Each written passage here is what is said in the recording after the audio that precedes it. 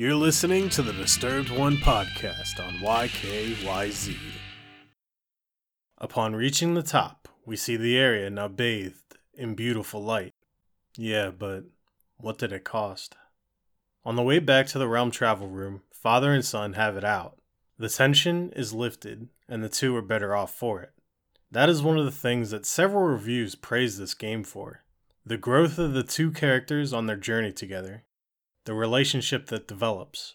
I know it meant a lot to many fathers who played the game.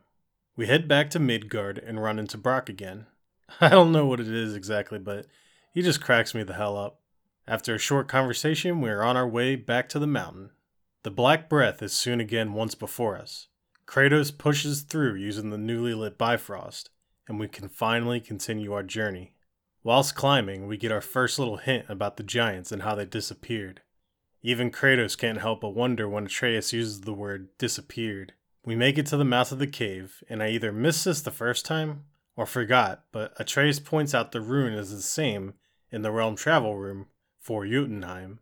This area of the mountain was connected to the giants in some way, which explains why Odin would block the passage to this area.